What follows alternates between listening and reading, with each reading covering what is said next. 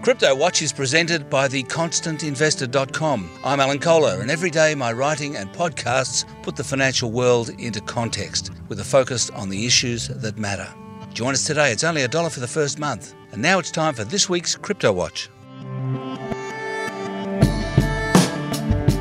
Alan Kohler here with this week's Crypto Watch interview, and it's Dirk Baur, Professor of Accounting and Finance at the University of WA Business School. Now, the reason to talk to Dirk is because they are about to launch a summer school to teach about blockchain, and I think it's the first university course in Australia on blockchain. There's a few in the United States, but Dirk is in Sydney at the moment speaking to the CBOS conference, and there's a lot going on about blockchain at CBOS this year. Dirk has become a bit of an expert on the subject, and he's got some very interesting explanations of how blockchain works and what he thinks is going to happen to that and to cryptocurrencies. So here's Professor Dirk Baur from the University of WA's Business School. Well, Dirk, you're launching a summer school, I think, at the University of WA on blockchain. What are you going to teach exactly? Well, we go through the basics of blockchain because it's very important to understand what blockchain is and what it not is, and then also highlight other concepts like the distributed ledger technology, DLT, and what the difference is. And then we go through the biggest crypto assets, currencies, Bitcoin, Ethereum, the platform, smart contracts, Ripple, and so on. So we really try to make sure that people understand what blockchain is, what it can do, what problem it can solve, and what it can most likely not do. And that's quite some work, because to understand how that blockchain how it works and how that proof of work works and how Bitcoin works, that can take some time. So it will be not an easy subject or unit. At this stage, it's only a summer school. How long before you think it forms part of a degree course? Yeah, we thought that we start with summer school and see how if people like it and how it depends on the number of registrations. But given the current feedback, if it turns out to be successful, then we probably start very soon, maybe then in the second half of 2019 with a full degree program. But I mean, this sometimes takes a bit of time, right? But and we have actually over the last 2 years we have always included some blockchain topics, cryptocurrency topics in existing units. For example, I taught international finance, and I'm teaching international finance and dates. So when we talk about exchange rates, then it's almost natural to include cryptocurrencies. So we have done that anyway, but now it's more official, and we will soon then extend it. I guess if that summer unit is successful, then we add another one, I guess, and then go to the degree. Yeah, I hope end of second half of 2019. There's a few universities in the United States are doing blockchain courses in New York University, MIT, Stanford, and Columbia. What sort of level are those courses? Are they parts of degree courses? I'm not aware that they have something like a master of blockchain. I think NYU is really NYU and MIT may have that, but many of them have units such as the summer school. It's one unit. It's sometimes called, some of those are even offered as an online course, but it's not a degree. Do you think that the whole thing is a confirmation, I guess, that you think that it's here to stay, that blockchain is going to become a part of commerce, finance, and technology generally? Yeah, I'm pretty sure that it will stay here in the finance sector, or it has strong applications in the finance sector. Right? I mean, the only application that really works, and that works for a pretty long time now, is Bitcoin, and that is a financial application. And we see that the coins, or the initial coin offerings, which is a kind of crowdfunding without that third party, without the investment bank, without banks, without any trusted third party, that is very successful. So this only this year, more than $20 billion have been raised through these initial coin offerings, ICOs, and that's, for me, that's a clear success story. If blockchain is also then will be successful in other parts, like in the supply chain management, or logistics more generally, or in other areas, I'm not so sure. We see more applications in finance, and maybe that says something about the future that maybe it's more a finance application than other things. But I'm not really a fan of predicting the future. If I look at what I see today, I think there's strong evidence that there's a lot of stuff in finance happening, and that blockchain will change finance.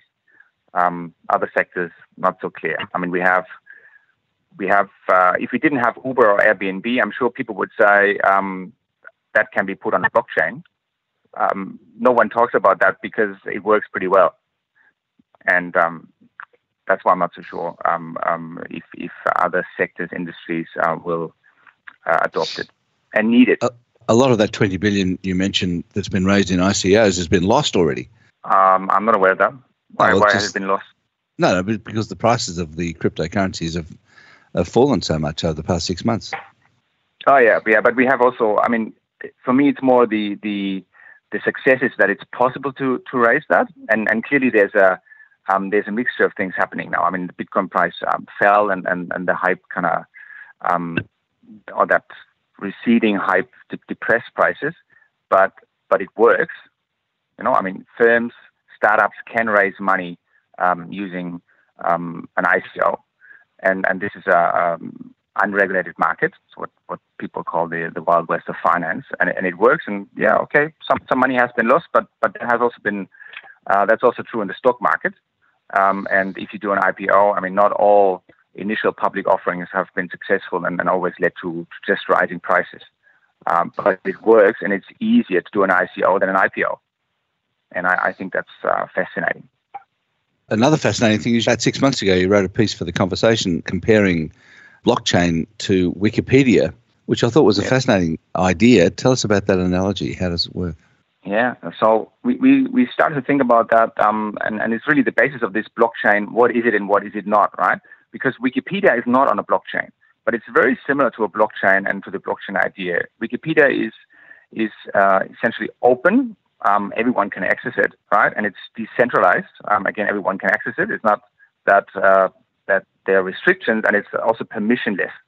The Bitcoin blockchain is permissionless, and many people that talk about a blockchain, they think more of a closed one, of a private one. So anyway, the Wikipedia is open, and people can change entries. And if other people don't like it, then they change it again. And at some stage, most likely they reach a consensus on any topic. And there's some because we also have a consensus mechanism in blockchain. And there's one of the big analogies. We have verification. We don't have mining really, as in blockchain, but we have people who look at entries and say, I don't like that, or something should be added or changed. They do it. Other people look at it, and so we reach consensus. And that's this verification part. The mining part is something we also see in blockchain. But the point is, Wikipedia is not on a blockchain, but it's very similar and it works very well. Is the same process apply in blockchain where people can change it themselves, that anyone can change it, that, as you say, it's permissionless? But I guess with blockchain, it's not so much entries of information, it's a transaction generally that is put on the blockchain. And is that the same process that somebody can put a transaction on a blockchain in a way that they can add an entry or change an entry in Wikipedia? Yeah, that's not it's append only, right? And that's when you change an entry on Wikipedia, you think that you change something, but essentially you're just adding information because the full history is always there. You can always go into Wikipedia and see that you added stuff. You thought that you deleted stuff, but essentially you just added information, and that information was delete something previously. You cannot, what is on the blockchain, you cannot delete anything. Right? But also on Wikipedia, you're not really deleting anything. You're adding information. I don't like that. I want to change. So one key thing with Wikipedia and blockchain is that it's essentially immutable. Wikipedia doesn't look like immutable, but it is this append only. You have this long history. Everything is on the blockchain and will stay there forever. And when it comes to the Bitcoin blockchain, for example, I mean, you can go back 10 years and see the first transaction. You can look at all transactions that ever happened. And you can go back 10 years and maybe if it exists in another 10, in 20, 30, you still have the full history of transactions. That comes at a cost, of course. It's exciting from a researcher's perspective, but then the question is, what are the benefits really to go back that long when it comes to other applications? Unfortunately, you have to save everything in blockchain to know that who holds Bitcoin, and what are the transactions that led to those holdings. You're in Sydney to attend the CBOS conference, and you're saying that the first days were talking about blockchain. Were there any developments that surprised you? Is there anything you learnt there that you didn't know already? I'm always learning, and there was, for example, something about quantum computing, and I don't know much about that, and that is also linked to the blockchain and the power of encryption, for example. I attended a couple of talks, also a panel discussion on trust and how blockchain will change trust. And I noticed there that I always had an issue with this trustless system. People said that blockchain is trustless, and that may be true if you just look into the blockchain per se. But does that also imply that people trust the blockchain, the outsiders, and they trust Bitcoin? And I think that panel highlighted that a more structured approach to trust, or to think about what is trust, that it can be institutions-based, process-based, or characteristic-based, that can help to understand why do people trust money, and what do we need so that people then trust Bitcoin and use it or use any cryptocurrency. Speaking of cryptocurrencies, what do you think of the state of the market now? As you said, Bitcoin's come down in price from 19,000 to 6,500 or something, and a lot of other cryptocurrencies have fallen even more. Where do you think the market is heading? Yeah, I'm not careful with predictions. What I can say is that when people tell me that the bubble has clearly burst, right, then I tell them, well, that Bitcoin bubble has burst a couple of times over the last 10 years. And that's a big difference to other big bubbles like the dot-com bubble or the tulip bubble. Those bubbles have burst once, and then they stayed there, and they never really recovered. I mean, there are always exceptions, and Amazon, for example, I mean, that's clearly recovered from the dot-com bubble. But Bitcoin has seen these extreme price fluctuations over the last 10 years. So if people tell me that the bubble has burst, I'm not so sure. Right. And there are currently more than 2,000 cryptocurrencies. What do you think that's about? And will there continue to be growth in the number of cryptocurrencies? Could be. I mean, it's very easy to create a cryptocurrency. And so I wouldn't be surprised if we had 5,000, but we also have a lot that are created and are not successful and they disappear. And that hype has, and especially the strong price increases in the second half of 2017 has shown that that has triggered a lot of people jumped on the bandwagon, right? I mean, there were things like Jesus Coin and the video like really looked like it was a well-designed video as a white paper, but it was clear that they don't really think that it's a serious project. And there are many other examples like Dogecoin and things that were invented more like it wasn't a real project, and then it was successful, relatively successful. But I think these things will go away, and many of those cryptos that were invented, created last year, they will disappear. And just finally, do you have a view of which of the large ones will prevail? There's obviously some sort of contest going on to become the payments mechanism between such things as Bitcoin, Bitcoin Cash, Ethereum, Litecoin, and so on. Do you think that one or more of them will end up prevailing? I think the beauty of Ethereum, for example, is that it's a platform, and as a platform, it's rather successful. So I wouldn't be surprised if Ethereum stayed with us for a very long time. And Bitcoin is kind of the benchmark of blockchain. It's unfortunately it's very inefficient in terms of energy consumption. So it would be good for the environment if there was less energy consumption and less Bitcoin mining. But it's this Bitcoin blockchain is very stable. It has never been hacked. Exchanges have been hacked, but the the Bitcoin blockchain has never been hacked. So it's a very successful, rather mature, relatively mature blockchain.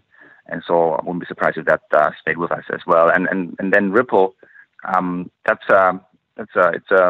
think it's the third, so it's like change it with third largest cryptocurrency in terms of market capitalization, and they have a link to many banks, and so that could also be the basis for future success and for that it stays with us over the coming years. Thanks very much, Dirk. It's been really good to talk to you. Thanks. Thank you, Alan. That was Professor Dirk Baur from the University of WA's Business School. And now it's time for this week's Crypto Watch Market Wrap with market commentator Saeed Sidaoui. The biggest news this week includes Fidelity, one of the top 5 largest financial service providers maintaining some US $7.2 trillion in client assets, has announced it's launching a crypto trading platform. Providing both custodial and trading services for enterprise clients, Fidelity will offer quoted institutional-grade custody with dedicated client support. The Intercontinental Exchange, or ICE's upcoming trading platform Backed, is pegged to launch officially on December 12th, pending regulatory approval. An exciting development for the cryptosphere. Should it be approved, ICE may provide the very first physically settled Bitcoin futures contract service. The world's most popular privacy coin, Monero, this week activated the highly anticipated cryptography upgrade known as Bulletproofs. Seeking to provide scalability to Monero's privacy features by restructuring how confidential transactions are verified, Bulletproofs has been widely praised by the community, with Monero transaction fees as a result of this upgrade falling a whopping 96%. The widely controversial figure Elon Musk has sent the cryptosphere into a frenzy over the last few days with a Bitcoin-related tweet.